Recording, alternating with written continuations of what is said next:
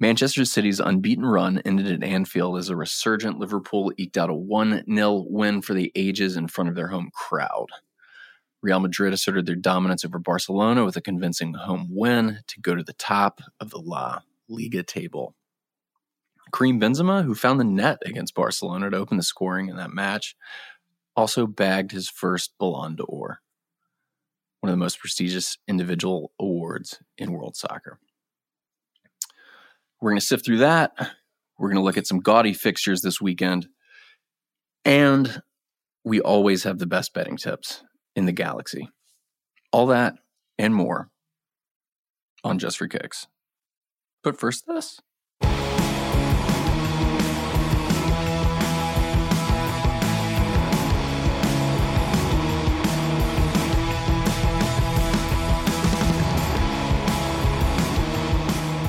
Welcome back to Just for Kicks podcast. I'm joined by Stephen Pearson, who has such an encyclopedic knowledge of the game that I think even he can probably answer this question. Who's this guy that won the City match for Liverpool? I haven't noticed him all season. He must be new. He's from Egypt. It's a shame he's not going to be at the World Cup. Mohamed Salah? What's the story? Steve? Elder, journeyman, struggling to make his impact this season. Wait a second. Sorry, I read that wrong. Mohamed Salah, the top scorer for Liverpool 5 seasons running, 2 times Africa Footballer of the Year, who in the face of slander passed the one and only Stevie G for Premier League goals as a Red this weekend. That Mo Salah? He's got that guy with the lucky flick has more goals than Stevie G. Facts only. I thought for Reds. I'm also joined by Mike, who is going to deliver us some spicy betting action later on, and tons of spicy action in between, if past his prologue. Isn't he just some scrub that Chelsea sold? That's what he looked like to me for most of this season. I mean, he could very well prove me wrong. I think he's past it. I mean,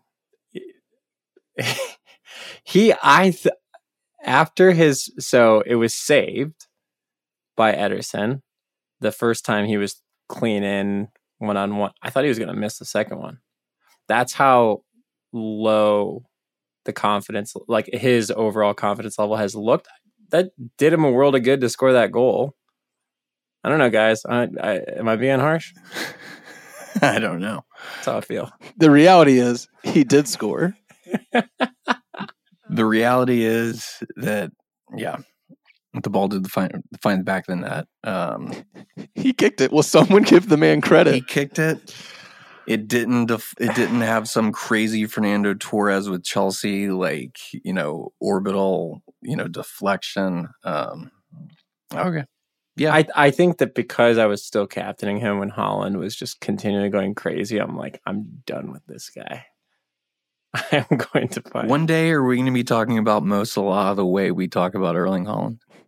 I love this. The guy's on pace to have his 4th double-digit goal and assist season out of 6 at Liverpool, and we're all just like, "Who's this trashy guy that got lucky this weekend?" I miss Bobby. I'm glad Klopp's finally given him some minutes. I don't know how many people have to leave and get hurt, but they would have won the title last year with Bobby. Tell me I'm wrong. Well, quite a bit has happened since we last spoke, including 2 rounds of EPL matches. But first, I want to talk about what we saw in Madrid on Sunday. I said last week we've been bearing the lead by not talking about Manchester City, who, as Steve so brilliantly pointed out, we're entering something that can only be compared to Death Star mode. Now I feel compelled to discuss who I feel is the best team on the planet, who happen to be the defending champions of the world of club soccer. Because they look scarier than last year, and they seem deeper than last year. Guys, last year's Real Madrid side were experts at controlling matches by not letting opponents play on their own terms. They gunked things up. This Real team, they put Barcelona on their back foot. They imposed their own will. They played the way they wanted to play. Steve, were you surprised that Barcelona ceded so much to Real, yet still allowed themselves to be carved up? just throughout this match? I think you're right. I think we need to give Real Madrid a lot more credit than they've been getting. The narrative coming out of last season's Champions League run was kind of that they were lucky, and Real Madrid, I think, is the one team that doesn't get lucky. They look legitimately unbothered in these matches lately, like the older dog just waiting for some overeager puppies to tire themselves out before taking the W. Kroos and Modric look as good as ever this weekend. They have the Ballon d'Or winner, and no matter the opponent, they know they can weather a storm and take advantage of a singular moment with that absurdly experienced cast. It's a huge diversion from the top level philosophies of like City, Bayern, and Liverpool right now, but they're hilariously resilient, and really nobody has an answer for it. Only Madrid has that kind of magic.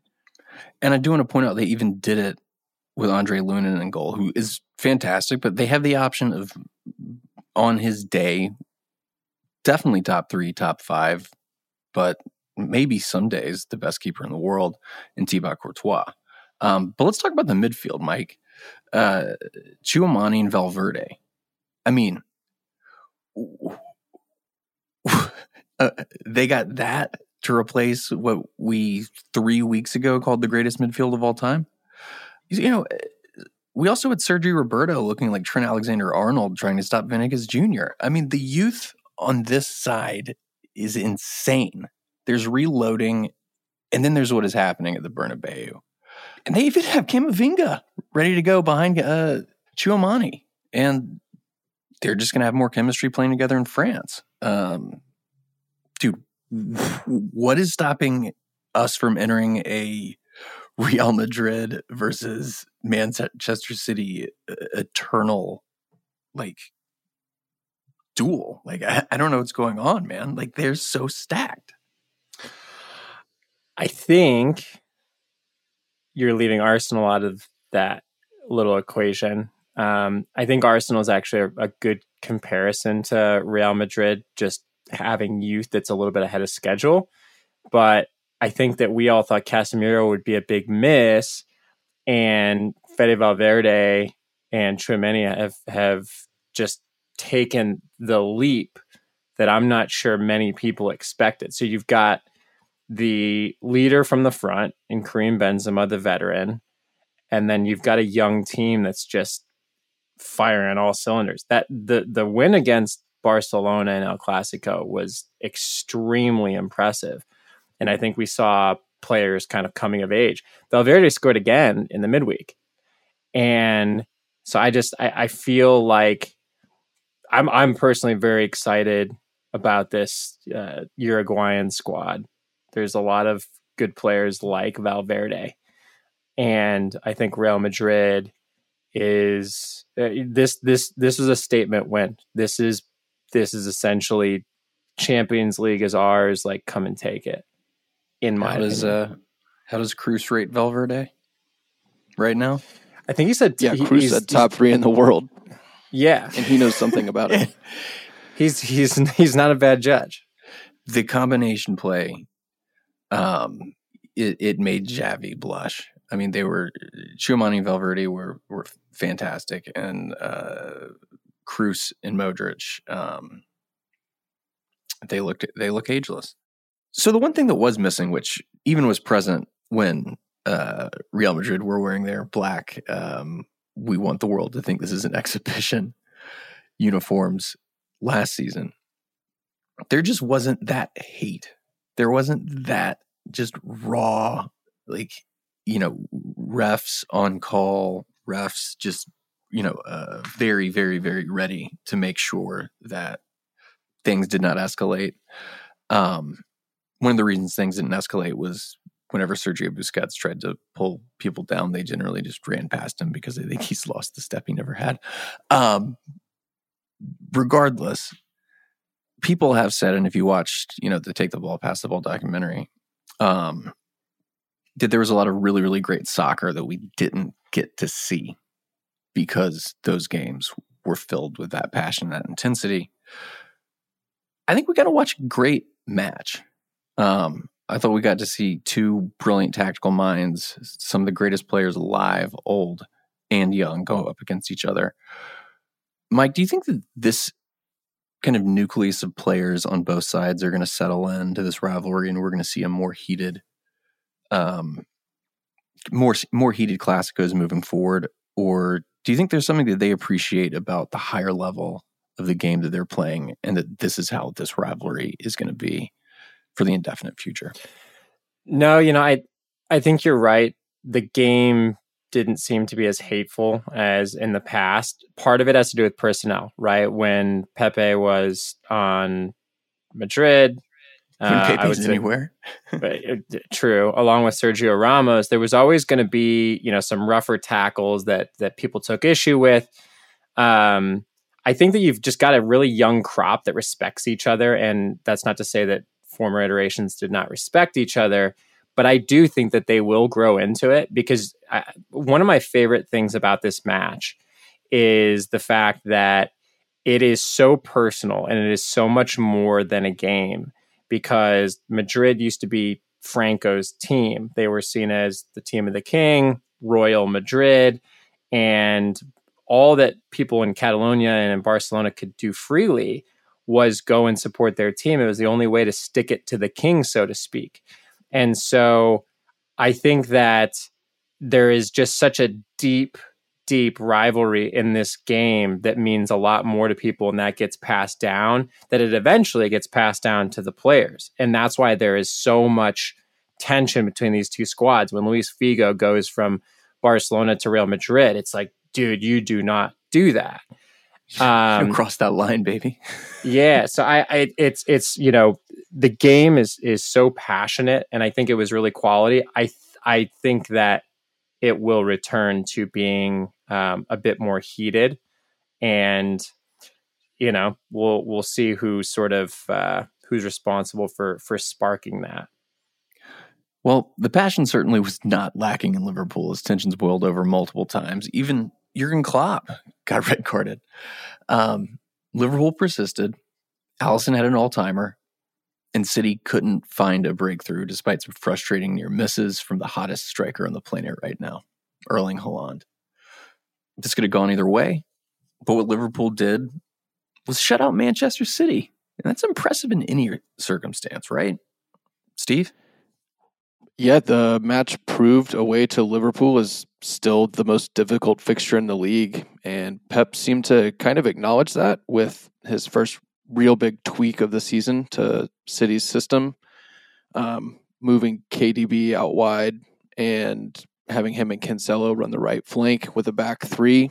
Ended up Liverpool was able to hit pretty much every note. The defense and the midfield were on point with a vintage Liverpool performance. I think I saw it was the fewest touches that KDB has had this season, and the lowest pass percentage, or second lowest pass percentage. They also shut down Haaland, and it was his first game without an assist or a goal this season. Suddenly, bam, Salah breaks and steals the win, and I kind of had my doubts going into it, but this proved City Pool is still the marquee matchup in the league for me right now. So, Mike, I've tried to be the arbiter here, and I've pretty openly sided with Steve that Liverpool needed time. They played a lot of fixtures. They'll be back. And you finally convinced me to hit the panic button mere hours before they beat Manchester City. Tell me why that was an anomaly. Steve's going to laugh at me. I think it was. I think so. Anfield is amazing. I admittedly have not been to a fixture there, but I've been to games, and the away supporters from Liverpool are fantastic. So the turf is slippery though. It's very slippery. I mean, I think that a lot of credit is owed to Alisson. I think that he played out of his mind, and the one play where Haaland tried to round him, I think he did a really great job. Haaland should have bagged 3 in that game. He really should have.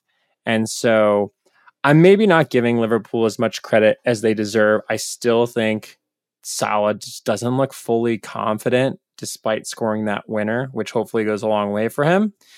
But I mean, if Alisson doesn't play the way he does, it's possible that Liverpool lose that game. So it was on a knife's edge. It was tough.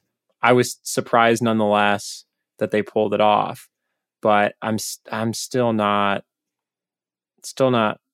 thrilled about the way that they're playing. Steve, you've always championed Alisson as the greatest one-on-one keeper, maybe ever. Did we finally see his masterclass in one-on-one keeping? Oh, I think we've seen him have more exemplary displays, but yeah, there were a few that were extremely brave. He's outrageously technical in those kind of events, and funnily enough, Ederson probably matched him with the save of the match against Salah's breakaway. Mm-hmm. But yeah, Alisson definitely deserves every bit of those 3 points, and I think it was an incredibly impressive performance from him and just the entire back line and midfield in general. Liverpool is very much up for the match, and Anfield was probably the kicker in this match. I think that's a weapon that can't be understated. If this was played at City, I surely expect it would have gone differently, but at this point, City and anyone else in the Champions League probably dreads going there. And I think that Liverpool's a threat in every competition at this point, including the Premier League still. I don't know what Ederson's save you're talking about. That was a goal kick. I don't know what joke you're making. They called a goal kick on a play. Oh, they called a goal kick on the Salah breakaway that he saved? You didn't see that? No, that's hilarious. Yeah, in real time, I was like, yep, Salah's over it. And then they showed the save. I was like, that was incredible. It was a goal kick. Yeah, well, he deserved a goal kick. That was a great save. I mean, refereeing from this year. We won't go there, but hasn't been great. Well, as Liverpool climb back up to the top of the table, it seems like it's time to do a new segment that no one has ever done before. Uh-oh. It's called Over Under. And we're going to look at the top Premier League table because we all made predictions at the beginning of the season about who would be finishing in the top 4. And every team that we've predicted, and for the record, I think by the time the season started, the wise guys in Vegas and offshore, and in the UK, and all across the cosmos, had these teams in some order in the top 7. But now, at this juncture in the season, with everybody with 10 matches under their belt, the top 7 seems to be how we think it'll probably wrap up. So we're going to go through those 7 squads. We're going to talk about where they are in the table now and whether we think they're going to finish higher, lower, or where they are in a little segment we call Over Under. Let's start with Arsenal at the top of the table. Steve, they going to bag the league? Finally got me believing. It's 10 games in. They're up by 4 points. But I think if the question is Arsenal or the field, you'd be silly to take Arsenal, I think. Mike? I'm feeling spicy. You technically can't take over. You can't. In this one. That's what I'm saying. The question's Arsenal or the field. You know what? Screw it. I'm going to go Arsenal. Dude, I think they're going to win the league, man. It's going to be really difficult. I think it's going to be close. I don't know. I mean, I'm wearing an Arsenal kit today. So let's roll with it. I mean, if the kids can pull a Leicester and basically forget that they're similar to how Leicester forgot that they were Leicester for like half a season. If Arsenal can forget that they're like kids for half a season, like, yeah. Oh, I think they already forgot. Let's do it. I think Liverpool gave them the business. I think that finish last weekend was awesome.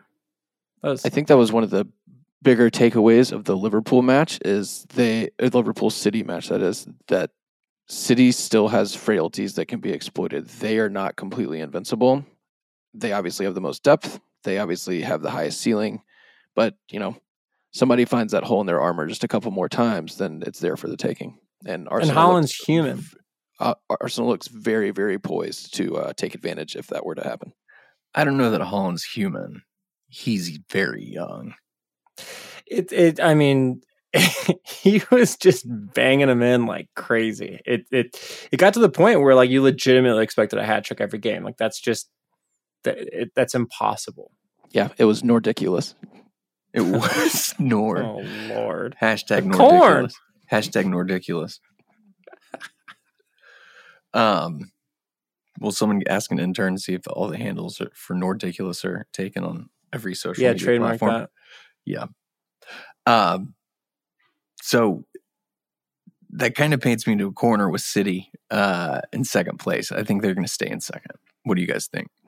This one's tough. The question's not as cut and dry as them versus the field. But basically, I'd be picking them to win the league. Wait, so I have to go over or under or push? You can push. You can say you can say that I can't logically respond to this question because I believe they will be in second. Over under is just catchier. All right, I'll be boring. City over second place. They're the favorites to win the league. Or under. I'm not sure. The number would be lower, but the table would be higher. They will do better than where they are now. I'm going push. There's nobody that's gonna dislodge them from at least top two. No, there's not. But as we saw this weekend moving along, it looks like we may have a lot of inertia underneath. Manchester United just summarily defeated Tottenham Hotspur. Antonio Conte, is this the low point of his season as a manager? Steve? I don't want to take too much away from Spurs. Old Trafford's been a pretty tough spot for other contenders. Arsenal lost 3-1. Liverpool lost 2-1, I believe, there. But yeah, United really did bully them. I think that's a testament to Erik ten Hag. And I do think that the concern has been always that if Conte's system doesn't push them to the top, there's not really a plan B. And right now it looks like they're struggling to find that extra gear that would put them as a favorite to win the title. They're still really resilient. Again, Spurs is still really resilient. Old Trafford's a pretty tough place to go right now. So I think that they're still a favorite to finish top four. Do I think they'll finish above or below third? I'm going to go below. Yeah, I'm going to go below as well. Mike, you're the Man United whisperer. You're the person who's basically predicted every bit of success that they've had. Maybe you got a little over your skis with the City match, but hey, we all get spicy every once in a while. As the only guy who's predicted them to finish in the top four at the beginning of the year, was this more of a testament to United's strengths or to Tottenham's frailties? I think Conte's kind of feeling the Spursy nature of the club he's at. I think. You talking about that squishy backbone? That's yes. I just think Tottenham is a difficult squad to figure out right now. And to be honest, I think I'm more impressed with United. I think that we talked about the fact that, at the beginning of the season, I was like, well, I messed up that pick with United. And then it's like, okay, actually, they've figured out who they are. They are getting the personnel right. And, I mean, they've beaten Liverpool, Arsenal, and Spurs. I think that's the thing is, sorry. No, I was going to say it. They have figured out the formula to win games. So I'm going Tottenham under, and I think they get leapfrogged by United. United could very well beat Chelsea this weekend. It's less about Tottenham. They look kind of stagnant at the moment, but there are some teams underneath them that look incredible and are still improving. I don't think they can hold all three of them off. Yeah. We're about to see them. I think they host Newcastle this weekend, so that'll be a great litmus test. That is actually a game that is so hard to call because on current form, you'd take Newcastle. So I'm with you. I think it's going to be a great match, and it's going to tell us a lot about both sides. What United did Wednesday, though, they completely shut down the Kane Sun outlet. And granted, they didn't have Richarlison or Kulishevsky, which has usually been their, I guess, de facto plan B.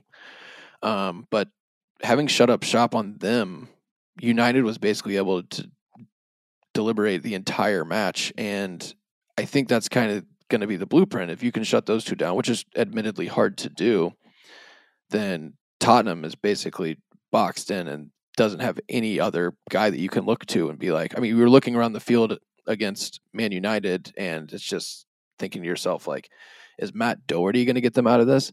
Is Rodrigo Betancourt going to get them out of this? No, that's like, Spurs level player that we've watched for a while not be able to drag them to the top of the table, and it's starting to feel like a similar issue. I think you're spot on. I think Richarlison and Kulu were huge misses because it's that additional outlet that a team can't necessarily, like, you can't take 3 players out of a game. You can feasibly take 2 out and say, all right, somebody else beat us. Dude, Kane and Southern were covered like paper mache. It was wild. They couldn't do anything. And yeah, I think it was great planning by Ten Hag. I think Ten Hag has won the squad over. I think that's what you're seeing as well. Is he made they're those bought in. No doubt. Yeah, he made those couple of tweaks. They're like, all right, we trust this guy. Well, everybody's bought in except for Ronaldo, who left in like the 89th minute. Wait, did he left the stadium? Off. He walked off. He walked off the bench and went in the tunnel in like late 80s. I missed that. Yeah. Yikes. Oh man. Is he going to turn up at Pescara in January? So we're all going lower?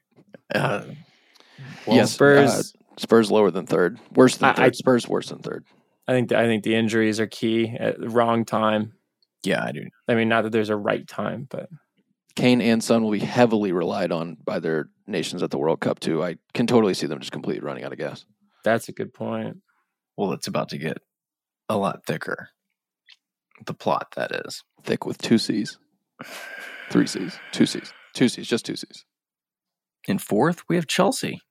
We saw a beautiful start to things with Graham Potter. Obviously, right out of the gate, there was that Champions League miss, but they were just getting to know each other. But this Brentford draw stopped a lot of momentum. Is this a bump, or is this symptomatic of a larger issue, Mike? I honestly am not too concerned about it from a Chelsea standpoint. I think that I think they even called it a capitulation, which I think, no offense, I think is a little bit of an overreaction. It's a little bit disrespectful to Brentford, I'll say that. Well, so the thing about Brentford is, team we were just talking about in Manchester United got wrecked by Brentford. And let's not forget, Brentford also beat Chelsea 4-1 last season. And so, they match up well against Chelsea. I think that Conor Gallagher going off early was not ideal. And, Chelsea overall have a good record against Brentford. I think Brentford's a good squad. I think that, there's no, I don't think Chelsea is leaving this game. I mean, they're upset, but it's not like, you drop points to a team that is far and away the worst team in the league. Mm-hmm. I rate Brentford. I mean, it's not like they lost to a team managed by Frank Lampard or something. Everton's on the up, man. It's speaking of Frank, Thomas Frank is a great manager at Brentford. Yes. They have a really great system. But before that, Chelsea had won 5 in a row. I think Wednesday was Kepa's 5th clean sheet in a row. Chelsea's going to be fine, and frankly, they look like the biggest threat to break into the top 2 race. What is going Really? What? You think so? So Steve, I pose you this question first. They sit 4th behind Tottenham, City, and Arsenal. You're going higher? I'll take 4th because I think Liverpool's still coming in hot. Do you think Liverpool is going to leapfrog Chelsea on the table? How many points do I have? 4? Yeah. No way. We'll get there. So, Mike, I send it over to you. Higher or lower than 4th? I think if pressed, I would take Chelsea higher, although transparently, I think Manchester United has a better shot of leapfrogging them. I think Chelsea and Man U round out the top 4. I think Tottenham's the one who loses out. I really don't see Liverpool making it. Newcastle's right there on the fringes, but it's tough. Chelsea 3rd or 4th, Man U 3rd or 4th. I think that can go either way. I think that this weekend's matchup is going to be really, really good. Chelsea United Saturday is huge. Oh, and Kepa, like, what happened? Like, all of a sudden, he's the player that Chelsea thought they bought years ago. It's crazy. Like, is he still the most expensive keeper of all time? I think Alisson. No, he's more expensive than Alisson. No. Donnarumma, I'm almost certain. Nope. Donnarumma's free. I take that back. Maybe his contract is the biggest. In terms of wages, yeah. I think it's the most expensive transfer. I know Kepa cost more because both sides were going for Alisson. Dude, no way. You're totally right. It was 71 versus 65 million pounds. Mm-hmm. I was completely wrong. What's crazy is Thibaut Courtois going for 35 mil. Like, what? Yeah. To Madrid.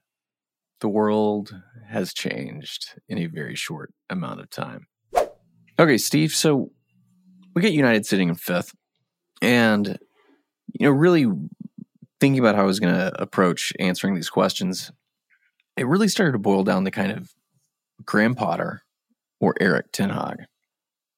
And my gut really told me Erik ten Hag, except for there's this one small piece of data where Graham Potter beat Erik ten Hag with Brighton.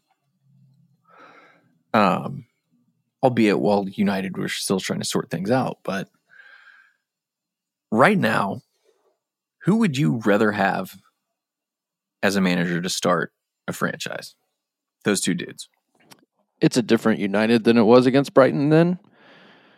But Potter's come in and made Chelsea possibly the form team in the Premier League over the last few weeks. So I think that it's not worth completely dismissing the Brighton and United matchup early this year. I think they're both brilliant, and I think that Potter and Ten Hag look like they're probably going to be at their clubs for a while. They're both improving rapidly, but if you were to make me pick between the two right now, given a neutral roster, then I would take Potter.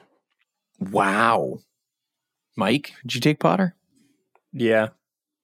I mean, what really impresses me about him, he's got a master's in psychology or emotional intelligence, sorry.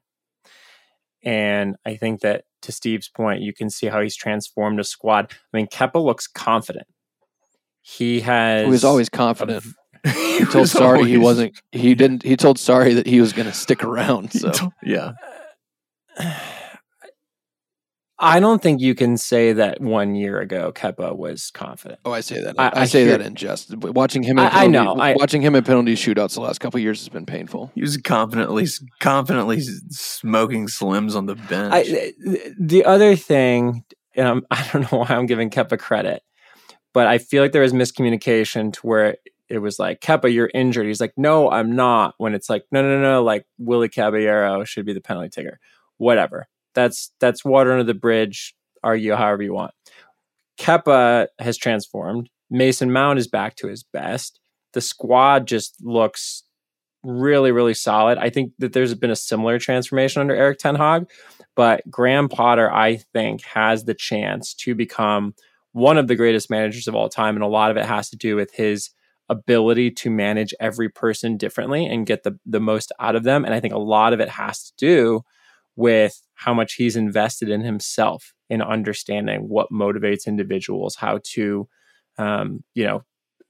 reach these different kids. So I think that Graham Potter is the pick. It's not easy. Ten Hag has done a great job turning United around. I feel like it's easy enough to the point that I think the question is probably more Graham Potter versus like today's it kid. I think that it's more reasonable of a question to ask if it's Potter or Arteta than it is Potter or Ten Hag. Not that I'm not impressed with Ten Hag, but I think that Potter and Arteta are the star boys of the situation. All right, Sorry. well then, Steve, who Potter or Arteta then? Arsene Wenger, then Arteta. Mike, Goosedink or the field? I mean, the Goose is the man. I mean, don't put me on the spot with the Goose. South Korea was on the loose, man. Dude, don't get me started. Australia should have won that. No, it's 2006. 2006 was when the Socceroos got soccer screwed. Yeah, your boy Timmy Cahill dude, that whole team. He deserves so much better. He deserves so much better. Team. Harry Kewell. Ooh. Mark Viduka was a boss. That squad was great. They deserve much better. If you know who Mark Viduka is, please write into the show and we will buy you 1 year's of Ben & Jerry ice cream. You don't know Mark Viduka? Kids, I have no clue who that is. What is wrong I couldn't tell you who he is. One of the most technically gifted strikers of all time. There's no way that's true. Carry on. Google Mark Viduka goals. Everyone that is listening to this. There has to be 50 strikers who I want to spend my time watching goals of. Okay. Touche. Oh my God. Text me, Steve, and let me know that you watched those videos. I'm not going to do it. You have to. Mike, we want you to talk about Bruno Guimaraes because next is Newcastle. How much of a difference does he make to this side? And are they going to finish higher than 6th place? It's night and day. And the answer to your second question is if he stays healthy. I think that when we went through picking our top 5 midfielders in the world right now, albeit, maybe shaken up by the Valverde revelation, I picked Bruno 4th. He is box to box, so much energy, just makes that a different squad. And they have not lost with him on the pitch. And they've been climbing the table with him on it. So I think he's fantastic. I love everything about him. Steve, how much more mileage can Newcastle get out of this European push that they seem to have in them? I feel like they're almost a lock for Europe, but I am starting to wonder, can they push for top 4? Big match this weekend against Spurs, and obviously that outcome will have a lot to say about their, whether they're right in the mix or fighting from behind. They've got some pretty easy fixtures other than that leading into Christmas, and got some players that should be getting healthy over the break. Isaac's out through the World Cup, and suddenly Miguel Almiron found his shooting boots, which he had thrown in the middle of the Pacific Ocean, apparently, for 5 years. But yeah, they've got maybe, I think, 1 match against Chelsea, and the rest of them are very winnable. But by the time we wake up on Boxing Day, I think that they could very well be in the top 4. I mean, they got the little Champions League creep going on right now. Nobody sees them coming. Almiron is like reborn. It's kind of wild.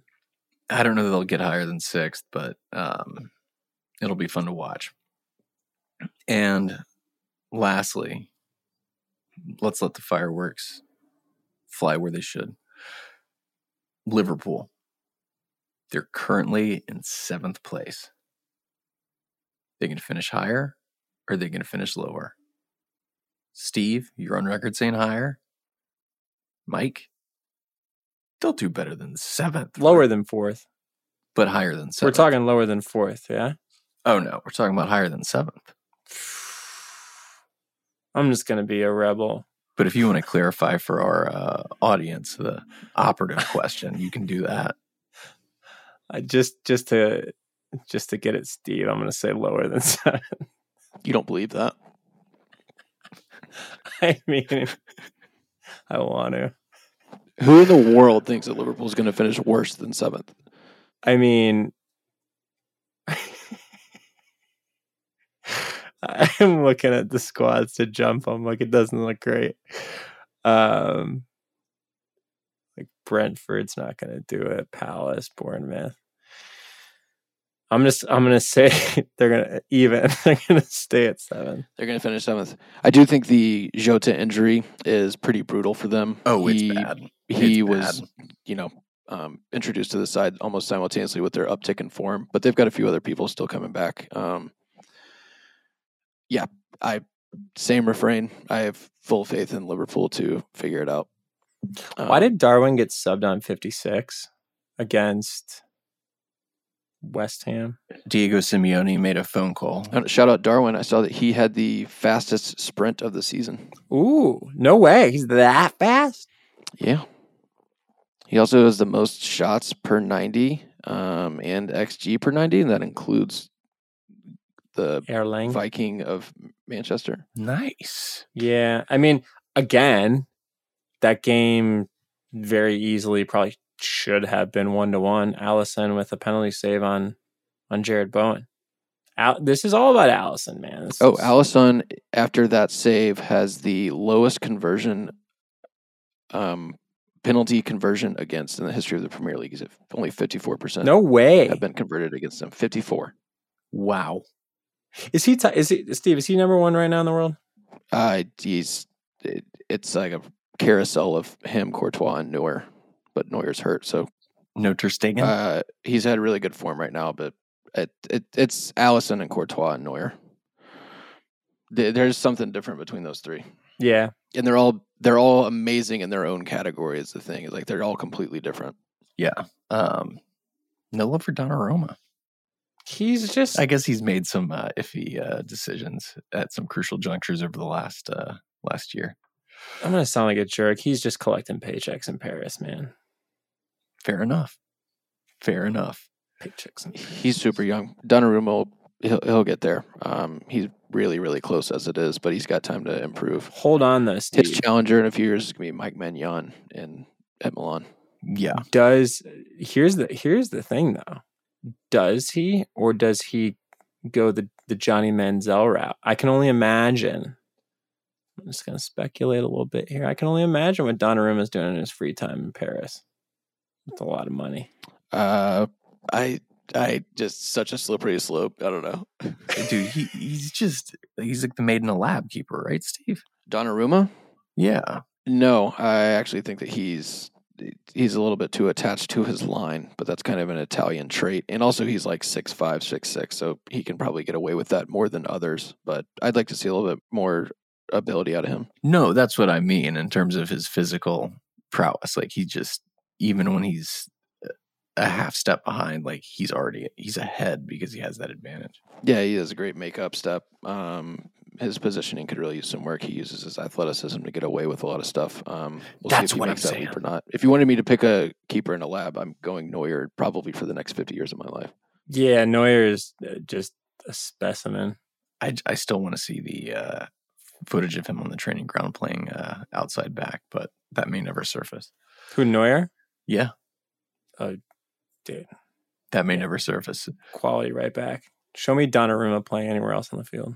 So speaking of collecting paychecks in Paris, we're going to wrap up this over-under segment. And we all think Arsenal have a pretty damn good chance of winning the league.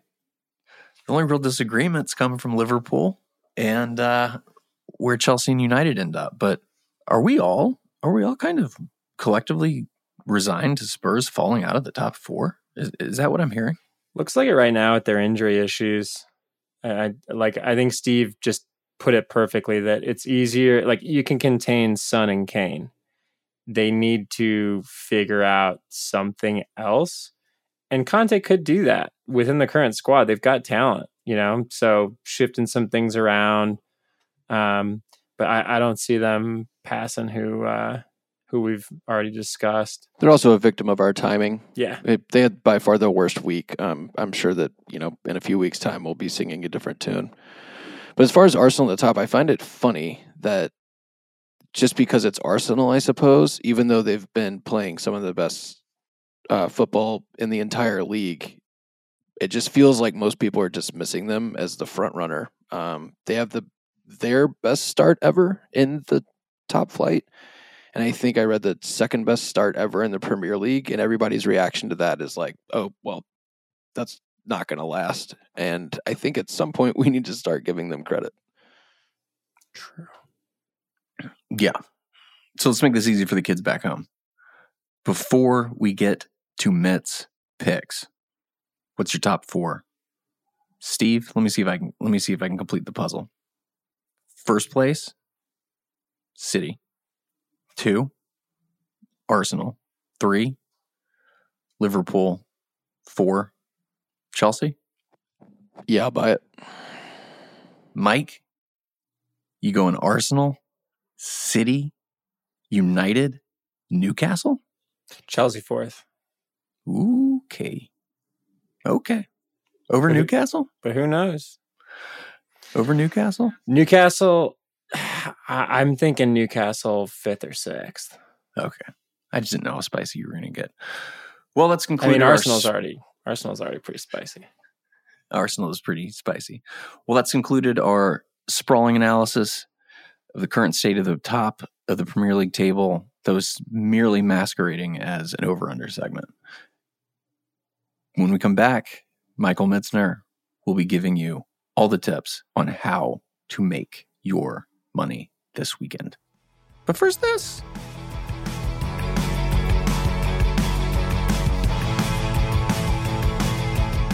Mike had a big week last week. Chelsea, that hit. Palace, plus a half a goal, that hit. What's going to hit this week, buddy? Floor's yours. So, to be completely honest with you, this is maybe the hardest week I've ever had to make Mitz Picks. There's just a lot of tight matchups. I think that it's going to be a really exciting weekend in that regard. It does make it a little bit difficult to wager. But I think that your safest 3 bets, your best 3 bets for the upcoming weekend, I would say number 1, City -2. You can get that at plus 170 over Brighton, which I think is a great line there. City is well rested. They're going to be they're going to want to avenge the loss to Liverpool. And Brighton, for all they tried, couldn't get the job done against Forest. So I think City is going to make a statement here. It's at the Etihad. So I feel, pretty confident about this one. Again, like I said, it's a weekend of tight matchups. Number 2, I like Leeds plus 105 over Fulham, although I think it's going to be a very tight game. So you may want to look at, potentially taking a spread bet in this one, like a plus 1/4, minus 122 for Leeds. But Luis Sinisterra looks really dangerous. I think that the goals are going to start coming from him. I think Rodrigo being back is huge. He's very important to the high press, him along with Brendan Aronson. So I think Leeds is a good pick here. Again, going to be a really tight game. And then I really like Arsenal -1 at plus 155. So if Arsenal wins by 1 over Southampton, you push. If they win by more than 1, then you win that bet. I think Saints left it all on the table to get a result at Bournemouth, and you've got a rested Arsenal squad. So a similar theme with the City bet, but I think taking Arsenal and City to cover are probably the safe places to be, along with Leeds taking a Fulham team at home. So that concludes this week's Mitz Picks. Good luck. So, guys, we got a lot of action this weekend. What are you guys going to be watching? I will be up this Saturday morning, 7:30 a.m. on Peacock to watch the Tricky Trees defeat Liverpool 1-0 at the City Ground. If you're feeling frisky, you can catch that at plus 1,000. Wow. Then we're going to be having a very interesting conversation about Liverpool next week. I'm sorry. Wouldn't you love that? I would lose it. But I'm watching. Would lose it. You would lose it, and I know you're betting on it. And I know you probably should be sprinkling the draw instead. The entire exercise is a fanboy sprinkler. So if they win, that's a bonus. Fair enough. Steve, what are you going to be watching this weekend? Napoli at Roma, noon Sunday. Napoli is arguably the most entertaining team in Europe right now, and Roma's only allowed 2 goals at home this season, so something has to give. Statement match for both teams. Feels like one of these each weekend in Italy, as Serie A is kind of the gift that keeps on giving this season. That should be on Paramount Plus. Well, that's going to be a heck of a match. I'm going to be watching Chelsea take on Manchester United Saturday, 12:30 p.m. Eastern, NBC.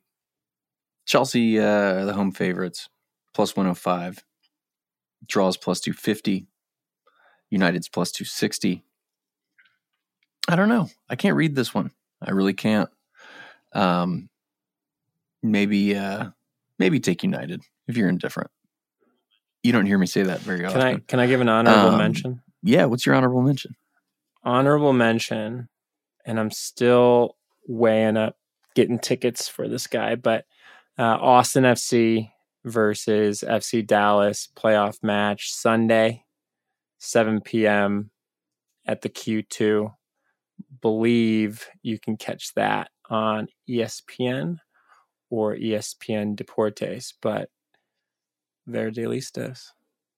Fantastic. Well, before we leave you guys, we have to give a shout out to Karim Benzema, not just for being the latest vessel to remind us about how magical the Champions League and by extension this sport really is, but grabbing the Ballon d'Or, which, how would you guys characterize the Ballon d'Or? Is it the most prestigious individual prize in all of world football?